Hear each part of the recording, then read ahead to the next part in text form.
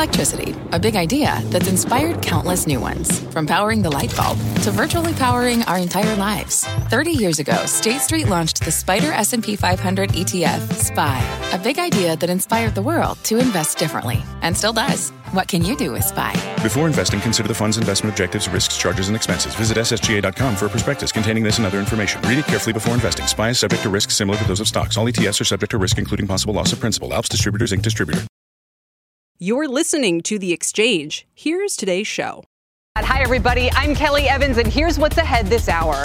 Year-end risk management, from Elon without the eccentric to Russia's Google to no more vaccine fights. Our guest has 3 picks for your portfolio.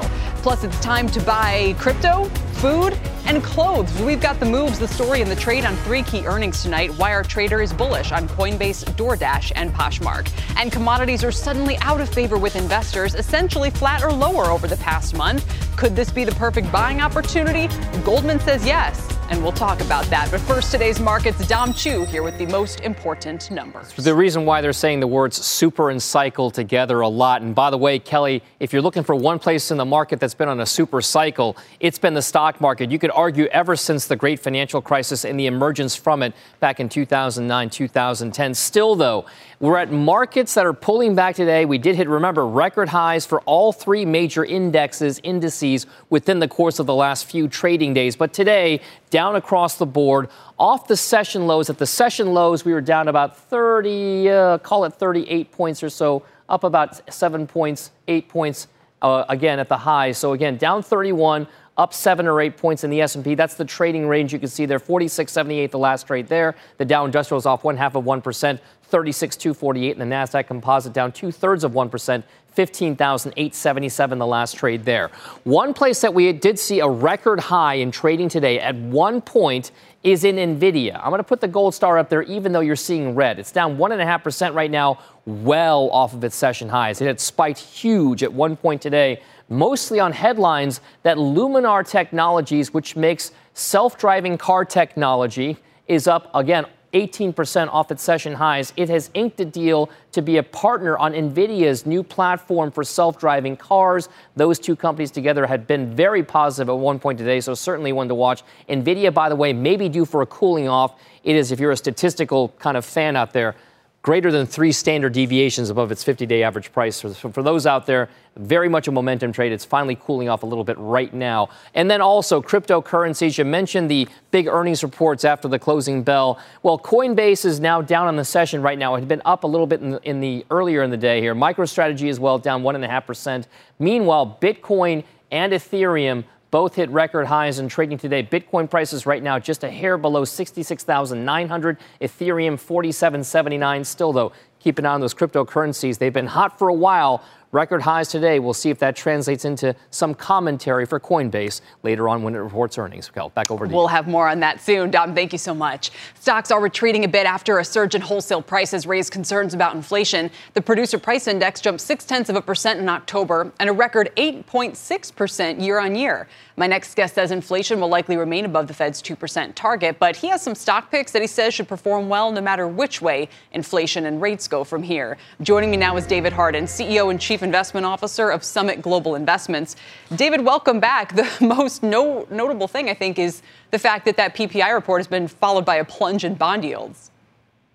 It has. And I think that this is there's just some profit taking here going on, I think, in today's market. I do think higher forward. Kelly, appreciate you having me on your show again. Yeah, no, so obviously always good to check in with you. So do you want to make a call on rates? I guess here's my point. It's been very easy to make the inflation call, but I don't think people expected this kind of reaction in the bond market. And I don't know if that's changing any of your recommendations. Oh, absolutely. I think the bonds have come down in the 10-year quite considerably. I think that we're hitting more lows in that space, and I would expect the bond yields to continue to go up. But the yield curve in general, I think the shorter end of the curve is going to go up a lot faster because of this inflation that we're experiencing. And I still think the Fed is behind the curve here in the sense that they are behind getting rates higher. So I think short end goes up a lot faster than long end. I see a flattening yield curve here. But I definitely look for, I think, the 10-year to be going up, not necessarily down, which has been over the last, several trading sessions. Yeah. All right, let's talk about some of the stocks here. You've got some very pithy ways of describing them. So beginning with Ford, Elon without the eccentric, you're saying. So Ford's back above $20 for the first time since the year 2000. Where do you see it going from here? Well, up. I think Ford's a great buy. It has a PE less than 10. It has a higher yield than the 10-year. Just talking back to the 10 years, slightly high beta, yes, on Ford. Everybody's out there talking about it, but they have a lot of room to grow. You look at their electric vehicles that they're coming out with now. They have room to get out a real Mustang electric vehicle that people really want to buy. So I think you're seeing a lot of push here from Ford into this space. And like I say, this is the Elon without the eccentric. So to me, if Tesla's too expensive, if Tesla's too wild, if the CEO is too crazy, then Ford is an absolutely great play. All right. Also, you have Yandex, often called the Russian Google. Merck, you like the pill, sort of say maybe it helps take the sting a little bit out of all the vaccine fights. You also like T. Rowe Price. T. Rowe Price is a great company. I mean, they've had a recent pullback off their charts, but I think it's a good opportunity to pick up their shares. Their earnings were not out of this world, but the acquisition of Oak Hills, I think, gives them a great position into this private capital space and the PE space. Current PE on, T. Rowe at 16, yield good, beta well. So I think this is a really well-managed company with a great opportunity here with this acquisition. And I noticed the lack of sort of growth stocks, if we want to still call them that, big cap tech names here. Is there a reason for that? Well, not necessarily. I think your short-term trade is probably growth and momentum right now. I do see some more growth ahead. I do see momentum taking the lead kind of into year end. But your long-term trade, I think this is time to build up some of that value exposure. And so, yes, some of those are outstanding. Not that we don't hold some of the big names like Amazon or what have you, and Intel, et cetera, or Apple. But the reality is I think this is the time to build up some value. All right, David, great to have you. Thank you again. David Harden with Summit Global Investments. Just had a pretty poor auction over in the bond space of 10-year notes. It's affecting yields. Let's bring in Rick Santelli. Rick?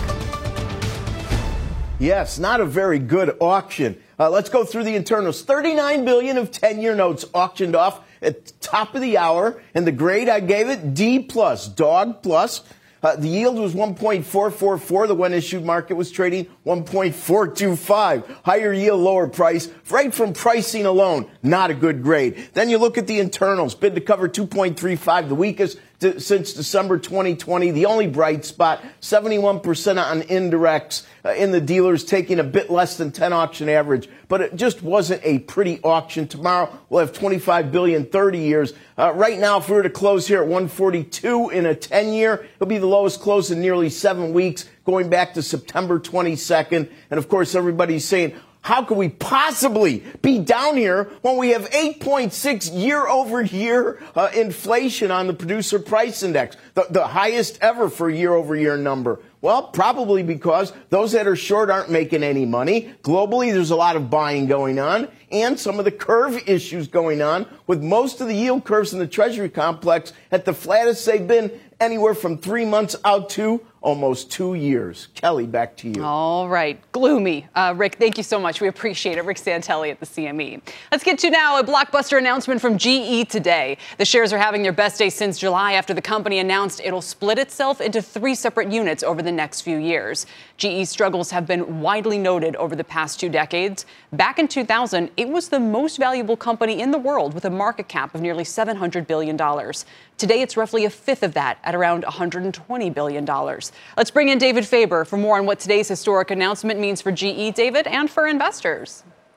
Yeah, well, a bright day for investors, as you said, and it is a sad long-term story, although don't blame current GE CEO Larry Culp, Kelly. He told me earlier this morning, by the way, that the announced separation into aviation, energy and renewables, and healthcare businesses is going to allow for greater focus for both customers and shareholders.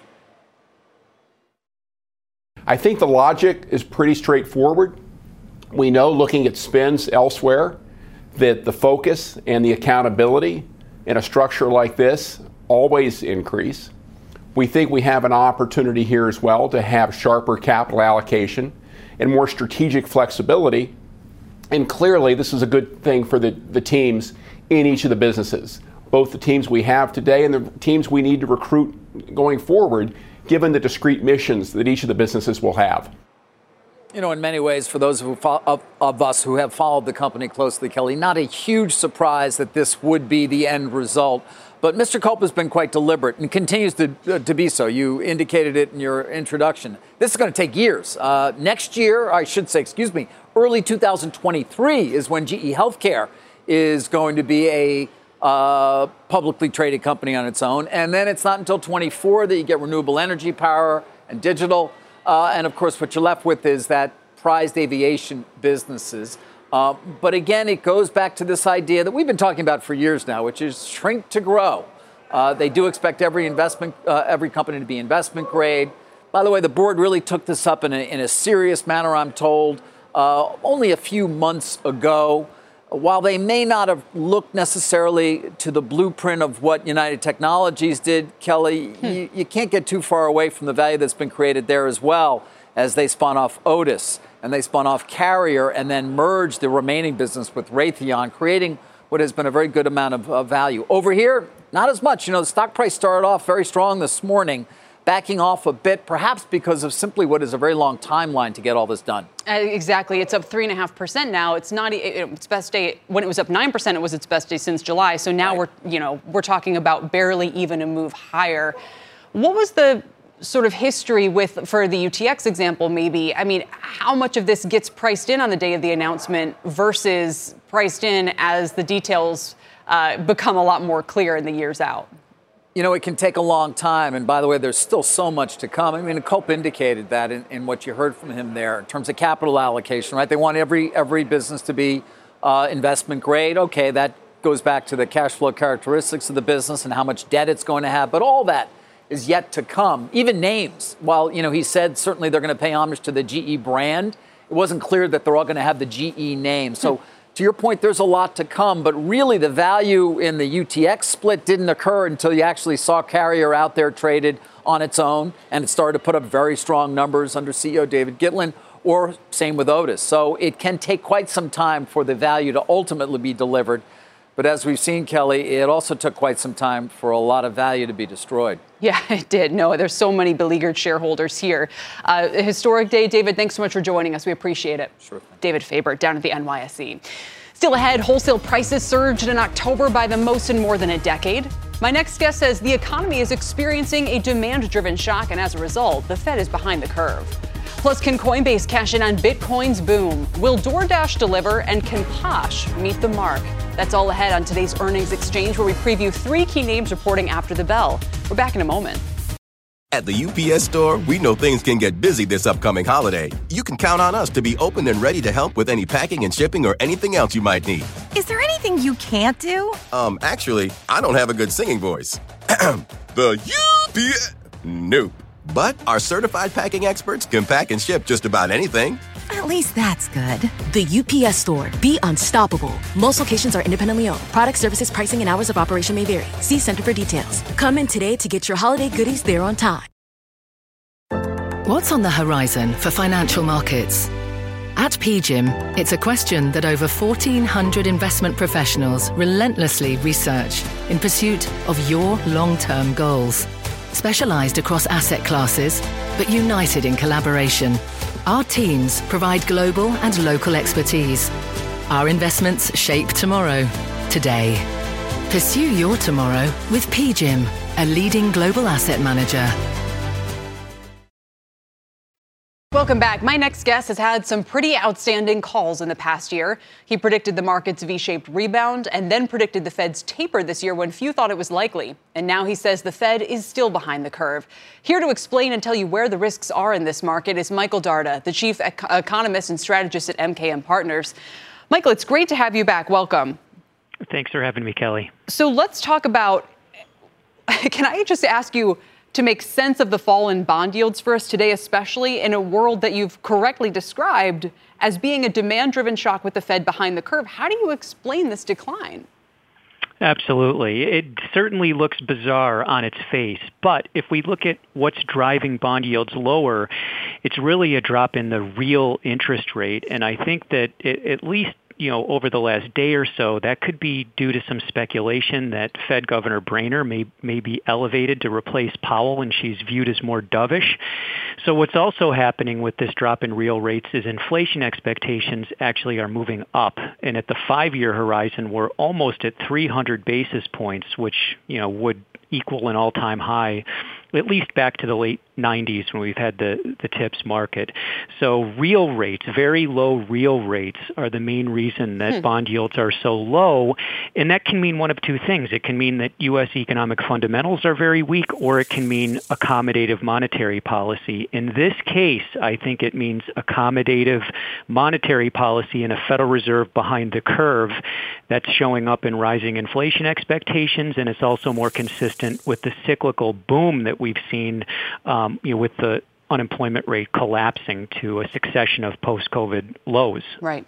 So one of the other things that's been catching my attention is the all-time high in 30-year TIPS in terms of the price, which is pushing that yield to historic lows. So in other words, are you saying that the market is paying more and more and more for inflation protection now on a 30-year basis?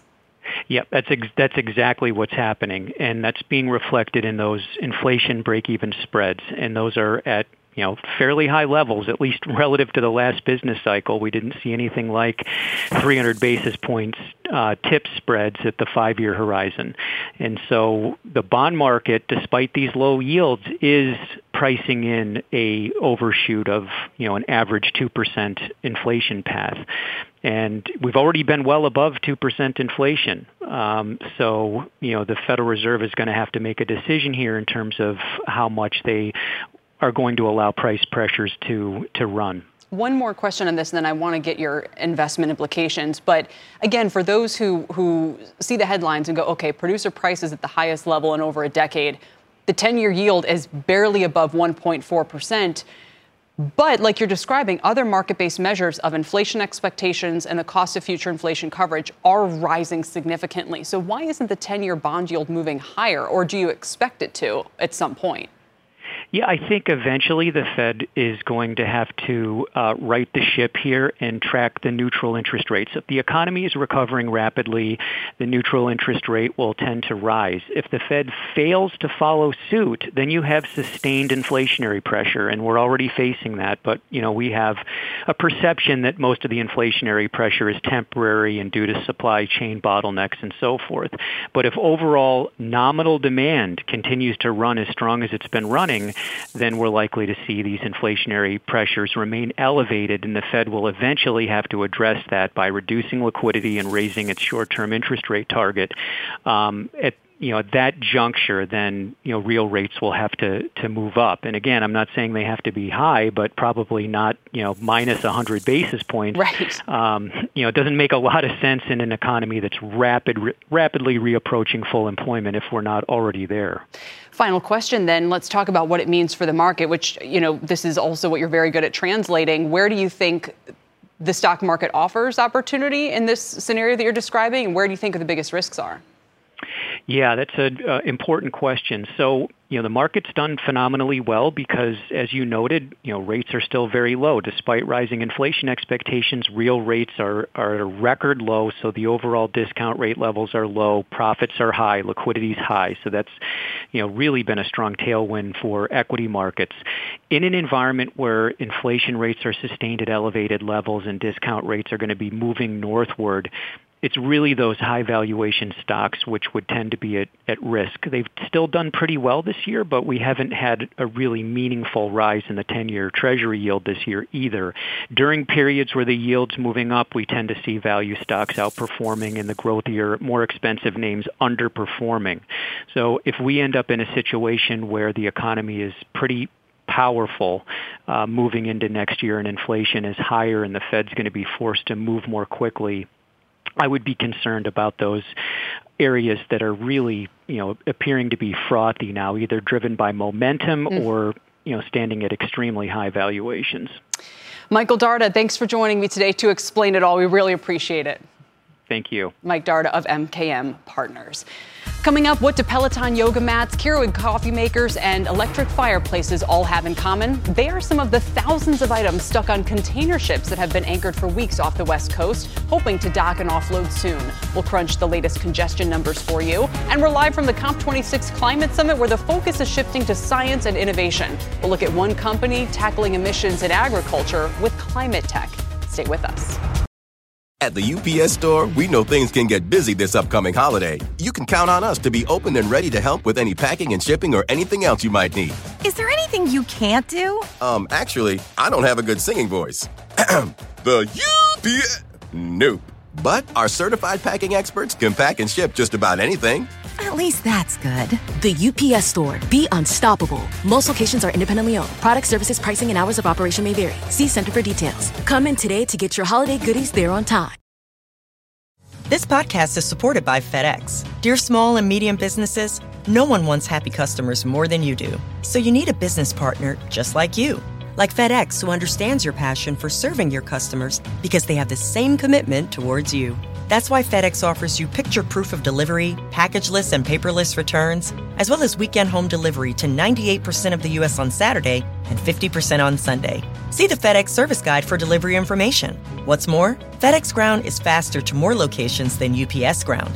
Trust FedEx for timely deliveries. See what FedEx can do for your business. Absolutely, positively FedEx.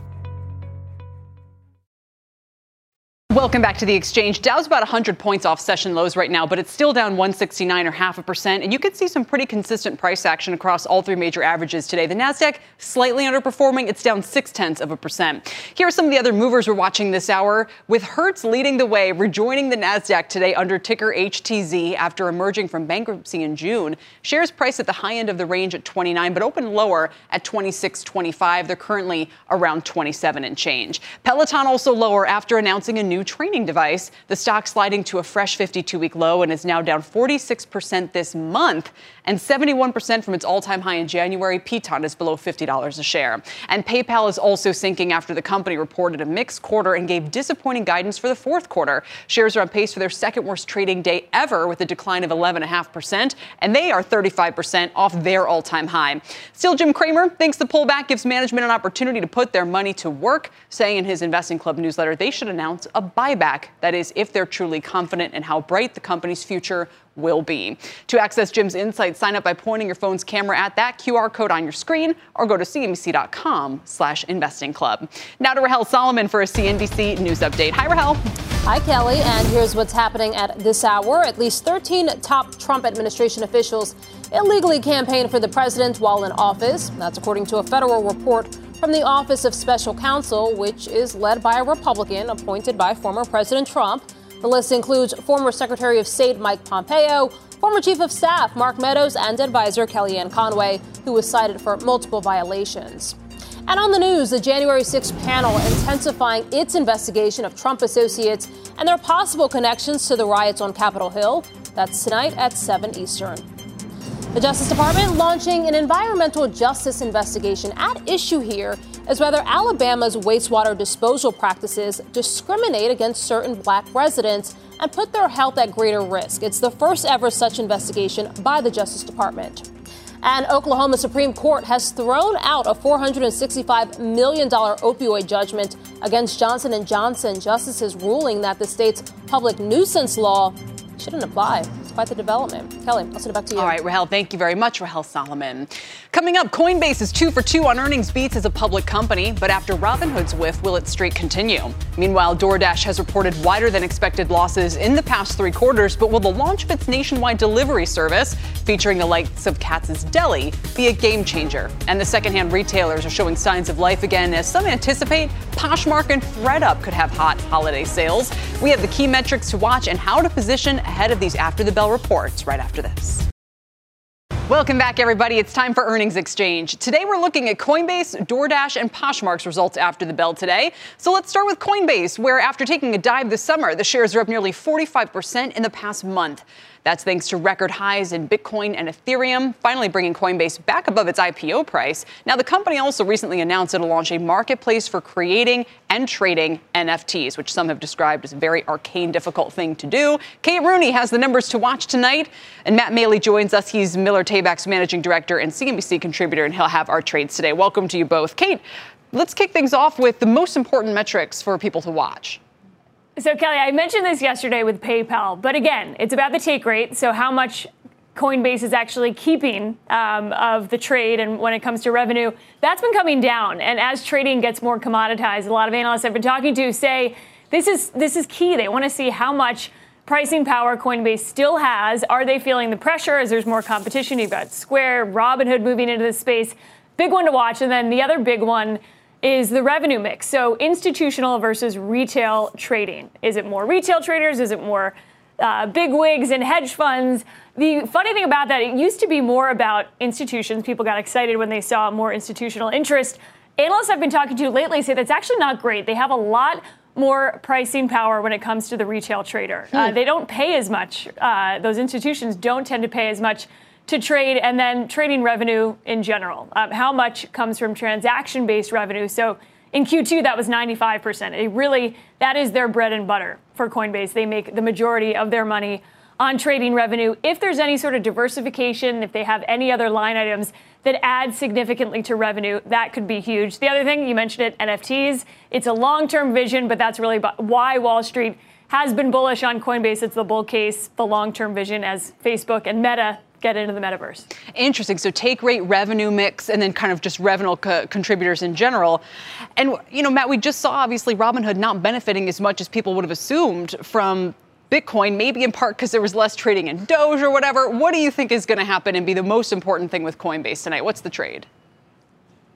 Well, I mean, one of the things we have to think about is what is the year-end trade? It's funny because, one of the reasons why Coinbase had fallen off after its IPO was that, it was badly timed in terms of the price of Bitcoin and Ethereum and these other ones were all falling at the time, and therefore the trading really slowed down. Well, it's picking back up now in a significant way. And of course, even though your margins may be shrinking a little bit, you can make it up in volume.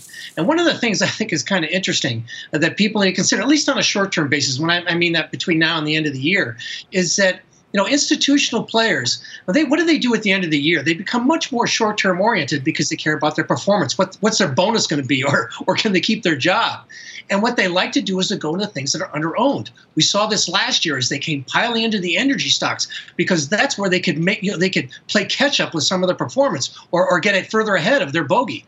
And these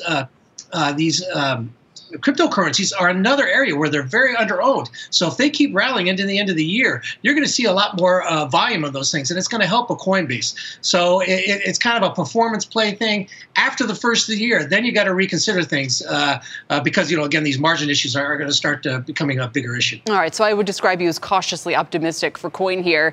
And Kate, what would you say was the big reason why Robinhood's crypto trading just didn't measure up to what people were thinking? So the CFO said it was really all about Dogecoin. That was what drove some of the excitement in Q2. That really fell off. They didn't have that same viral cryptocurrency to drive results in Q3. And then they said, as far as a growth lever of adding new cryptocurrencies, they're just not going to do it. He said that there's too much regulatory uncertainty. So they're really seeing that direct result. And it's, he said, almost impossible to forecast. So Square has had the same issue where just less volatility in general meant less trading volume, and Coinbase is likely going to see the same thing. And one of the interesting things about Coinbase is you can look at other sort of third-party metrics and see their daily trading volume. And so a lot of analysts that cover the stock say we pretty much know that Coinbase saw a slower Q3. It'll be interesting to see if there's a pickup while Bitcoin recovers to 68,000. Right. If and any color on kind of what we're seeing right now heading into the end of the year. They've got an interesting guidance thing where they lay out multiple scenarios. So as much as we can kind of glean from that, but it's a unique way of guiding. It's a multiple choice exam, right. Sort of. Kate, thanks so much. We appreciate it. Well, Kate Rooney will be covering that later for us. And we'll move along to DoorDash, which is up 75% now since its spring lows. The company has seen strong growth, but its headwinds are more in terms of labor and competition from Grubhub and Uber Eats. They just announced a national delivery and direct competition with Goldbelly, selling food and retail goods from restaurants and local shops. Let's bring in Deirdre Bosa. Deirdre, I mean, you'd think maybe for this one expectations are a little higher then, right? Yeah, I mean, DoorDash has actually managed their supply chain problem, that is their driver or dash problem, a little bit better than others in the gig economy. They haven't had such a big problem. They've been able to grow revenue, gross order volume by triple digits throughout the pandemic. So I actually think for this name, it's going to be a question of demand. How sticky is delivery throughout the pandemic? Is that going to last post-pandemic? And really, the next leg of growth for this company and all the delivery companies is how much are they actually owning? How much vertical integration to fulfill that instant delivery or same day delivery? This is where they're all moving to. That's capital intensive. But Tony Xu is very well liked in the industry. He's moving into groceries. You mentioned a number of other partnerships. So expectations are high, and because of valuation, it's valued so much higher than, say, an Uber or Grubhub. True, and its performance lately has kind of, borne that out. Matt, you say it's near a key technical juncture. What is that?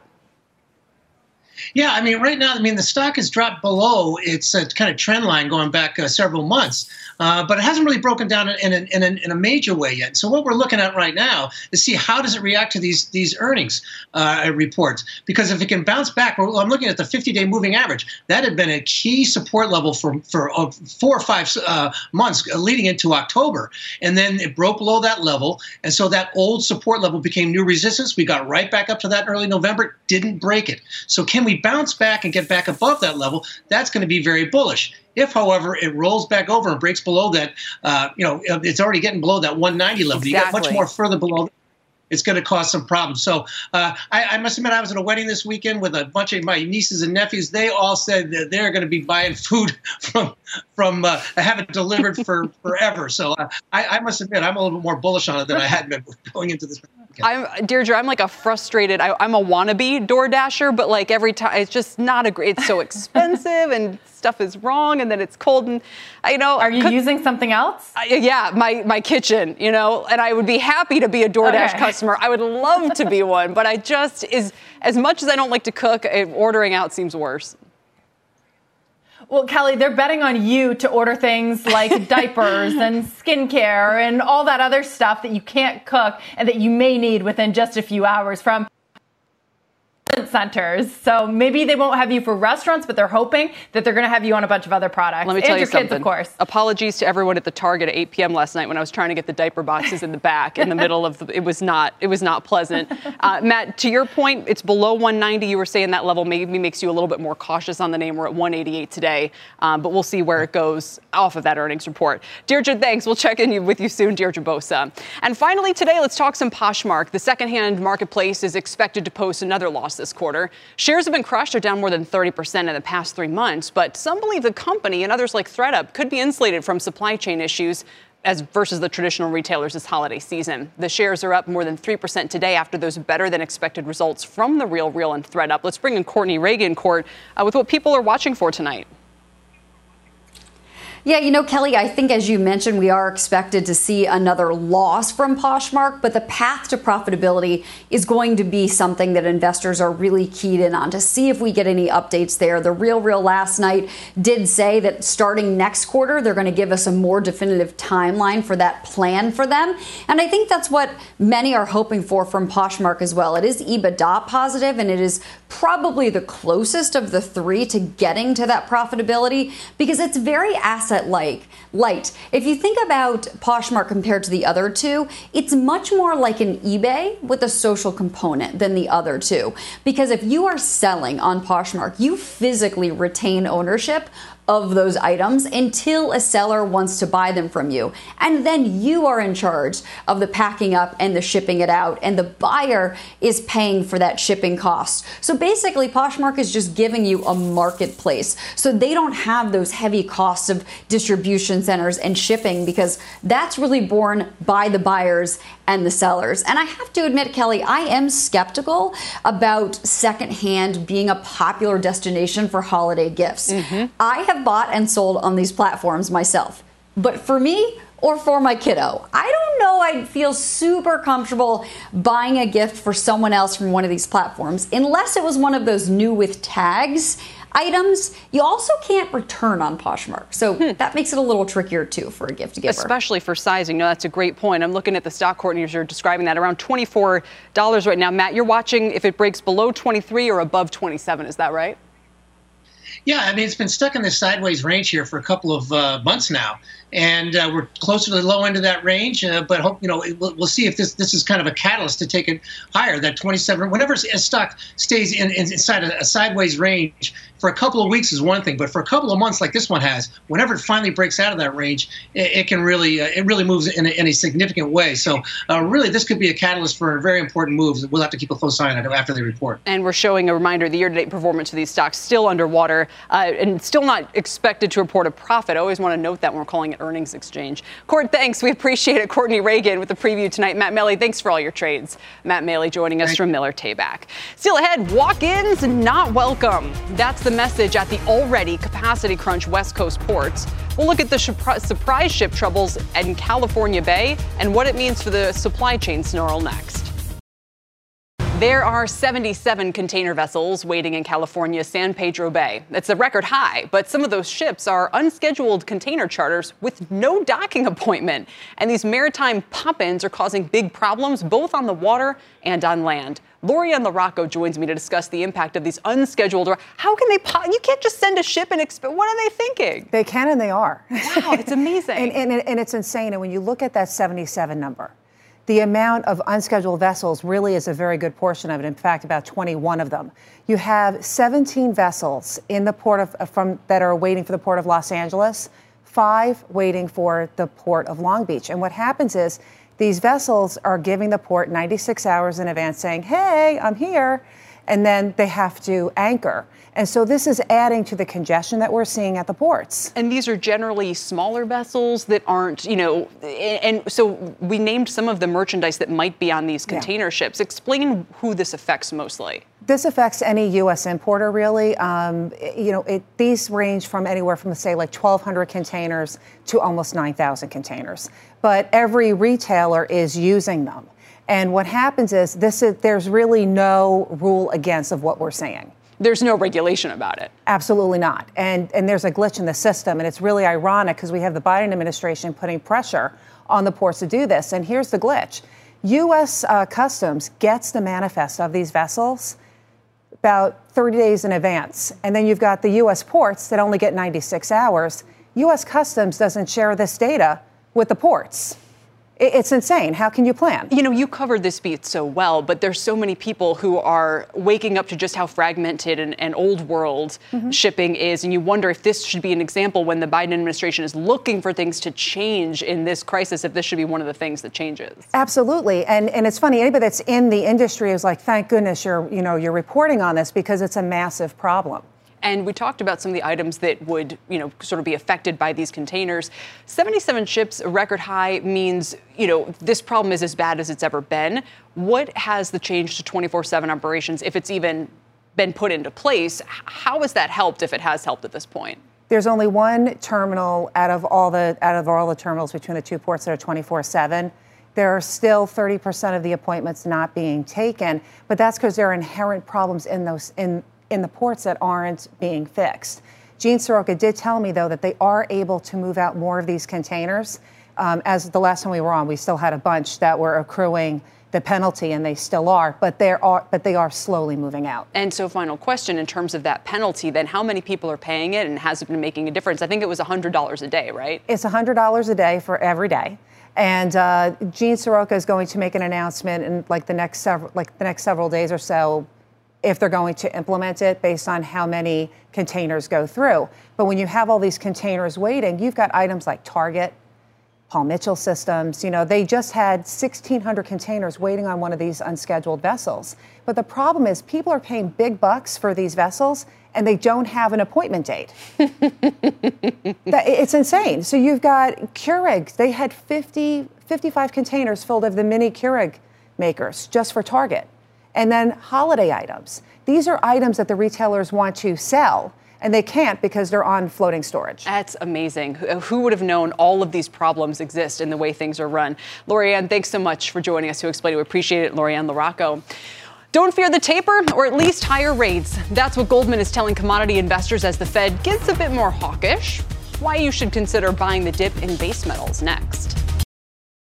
The Fed announcing its tapering plan last week and tweaking its inflation language just a hair, with Powell saying he expects it to last well into 2022. No guidance yet on future rate hikes, but Goldman is telling commodity investors not to fear this Fed and that it's a great time to buy the recent pullback in metals for the long term. They're saying commodities will be the best inflation hedge in the coming months and the only hedge against stagflation. Joining me now is Damian Kervelin. He's head of energy research at Goldman Sachs. Damian, it's great to have you back. I almost want to ask you to rank your commodities, 1 to 10, most to least favorite, mostly because I'd be curious where oil would fall on that list. Yeah, sure. Hi, Kelly. I think it's important to emphasize that when 2021 was the demand recovery, 2022 for commodities will be the structural repricing. So to answer your question, we're looking for commodities where we're not only in deficits, but we're not seeing a sufficient supply response. And top of that list will be oil and copper. Markets where we're not actually at low inventories and we're yet to see that meaningful ramp up in activity, whether it's current project, whether it's future projects, to meet growing demand. So those are really our two favorite here. What would you say to traders who go, but is crude acting as strong as it was a month ago? What's plaguing it? What's ailing? And again, I don't want to make too much of the price action. We're still, at 83.5 for WTI. Yeah, so there's short-term volatility, right? So, it was the debate on whether the U.S. will release barrels from the SPR. That probably unlikely in the short term, but that's still a threat. Then late November, we have the restart of the negotiations with Iran. How tight is the gas market? How much is that supporting oil demand? So you have all those cross currents which create this near-term volatility. But here's the big picture, right? We've averaged above $80 for several months now. We're not seeing that big supply response. Our markets are downward sloping. So a year from now, the price is $6, $7 even lower. That's not the right incentive price. So that's really the resetting we're talking about. Those whole curves have to move higher to finally solve the deficits. And remind me where your price target is so your end year target for Brent is 90. So I imagine WTI a few dollars below that. But you're saying that basically oil and copper are the tightest physical markets right now. So any increase in demand that doesn't see an increase in supply, like you're saying, should drive prices higher. I just want everyone to be aware as well that you guys are not actually as bullish on natural gas. Could you explain why? Yeah, so natural gas is definitely in a big deficit today. And nothing's really been resolved for the winter, right? The market, especially in Europe, is selling off, but those Russian flows are still well below where they should be. So that's the near term, still very real risk. But 3-4 months from now, you're at the end of winter, demand naturally recedes. Some of the supply disruptions we had last year improve. And so from that perspective, the gas trade is a fade by next spring. Again, nothing resolved, but seasonally that plays out. That's very different from oil, right? The issue of an oil are not seasonal. They're not due to winter weather. They are structural. And that's why we feel that there's a clear opportunity here in the oil market Nat gas, and copper. Yeah, I was going to say Nat gas is below $5 there as you were describing that. Is that because its supply is coming online more quickly than it is with oil? So U.S., especially gas, is sold off today. Two drivers. The weather forecasts for November are not colder than normal. They're, in fact, slightly warmer. And then U.S. production's beating to the upside as well. Now, that's pretty U.S. specific, right? We have shale. We have short cycle supply. The rest of the world doesn't have that. So that can explain the divergence between the U.S. and the rest of the world. And we're least concerned about the U.S. gas market. Sure, very cold weather will mean higher prices. But the real risk of a shortage that has a negative impact on economic growth is much more pressing in Europe than here in the U.S. Yeah, and we are relieved for that. We hope that it doesn't get really bad in any parts of the world this winter. And it's 65 degrees here in New York today. So that might explain, like you're saying, what's been going on with nat gas. Damian, great to have you on today. Thank you. Damian Kervelin joining me from Goldman Sachs. Up next, as countries and corporations strengthen climate pledges at COP26, we're heading out to the farm for a look at how one company is reducing agricultural waste emissions. We'll be right back. Welcome back. Carbon capture is all the rage when it comes to climate innovation, but does it work? Diana Olick is at COP26 with a look at how one company is trying to use tech to battle climate change. Diana? Kelly, agriculture is a great absorber of carbon, but when the plants die or are harvested, all that carbon is released out into the atmosphere. Enter Charm Industrial, a carbon capture startup that gathers up all that agricultural waste, or so-called biomass, like these almond shells, and it then grinds it all up, boils it, and turns it into an oil, which they then shoot deep underground. So we can capture some of that CO2 before it gets re-emitted and put it back underground so that it reduces the fossil emissions that are still happening all around us. Customers of Charm include Microsoft, Shopify, Square, and Stripe. Reinhardt is here at COP26 meeting with industry and government leaders as well as its customers, like Stripe's head of climate over the weekend, where better than at a Scottish sheep farm. We're very focused on delivery and changing the narrative around the carbon removal industry to one of delivery, but we do need to also scale up demand and supply, and so there's a lot to figure out. These companies use Charm's removal as a credit to offset their own carbon emissions. As the carbon credit markets ramp up, it is innovation like this that stands to make big green in a green economy. Kelly? It's interesting to see if that'll work in the agricultural space, Diane. I know when it comes to power plants and that sort of thing, it's been a little bit more difficult for carbon capture to work. Well, actually, we've seen a lot of innovation. In fact, we saw a company that actually uses these enormous fans to suck carbon out of the air and then heat it. So, again, it can liquefy and they can use it for other things, even put it into Coca-Cola if they want to use the carbon as bubbles. So there's a lot of innovation in this space, but obviously it needs more money. It needs to scale much bigger than it is already now to have a real impact. Yeah, I know. It's funny you mentioned that in passing. It is true that, the big soda, anyone who's making carbonated drinks needs access to some of that as well. I think there was a shortage even the past couple months of price spikes. Diana, so much to cover. A very, very busy week there. We really appreciate you joining us. Diana Olick at COP26 in Glasgow. You've been listening to The Exchange. Make sure you're subscribed to get each episode every day. Same time, same place. This podcast is supported by FedEx. Dear small and medium businesses, no one wants happy customers more than you do. So you need a business partner just like you. Like FedEx, who understands your passion for serving your customers because they have the same commitment towards you. That's why FedEx offers you picture proof of delivery, packageless and paperless returns, as well as weekend home delivery to 98% of the U.S. on Saturday and 50% on Sunday. See the FedEx service guide for delivery information. What's more, FedEx Ground is faster to more locations than UPS Ground. Trust FedEx for timely deliveries. See what FedEx can do for your business. Absolutely, positively FedEx.